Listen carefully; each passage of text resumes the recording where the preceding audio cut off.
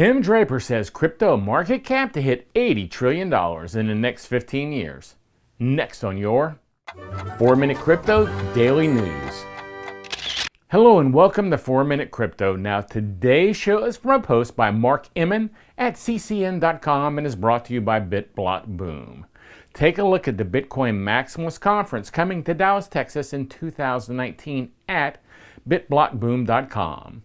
And before I start, I want to remind you to like, subscribe, and share. Now, the Bitcoin billionaire Tim Draper has predicted that the market capitalization of cryptocurrencies will increase by 400 times in the next 15 years. He was relating the current state of the crypto market to the early days of the internet. Draper warned that the prices of Bitcoin and other cryptocurrencies will drop before rising.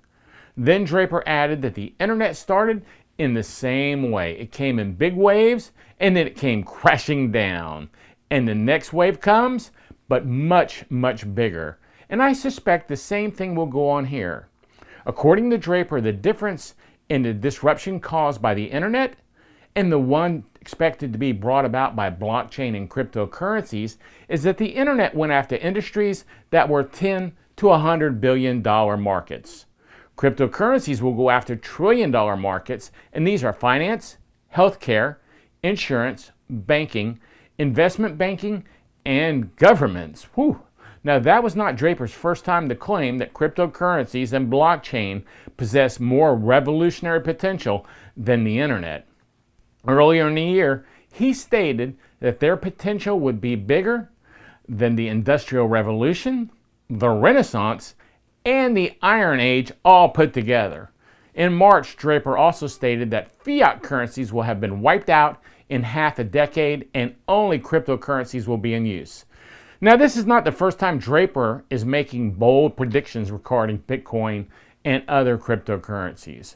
5 months ago, Draper predicted that the price of Bitcoin would reach $250,000 by 2022.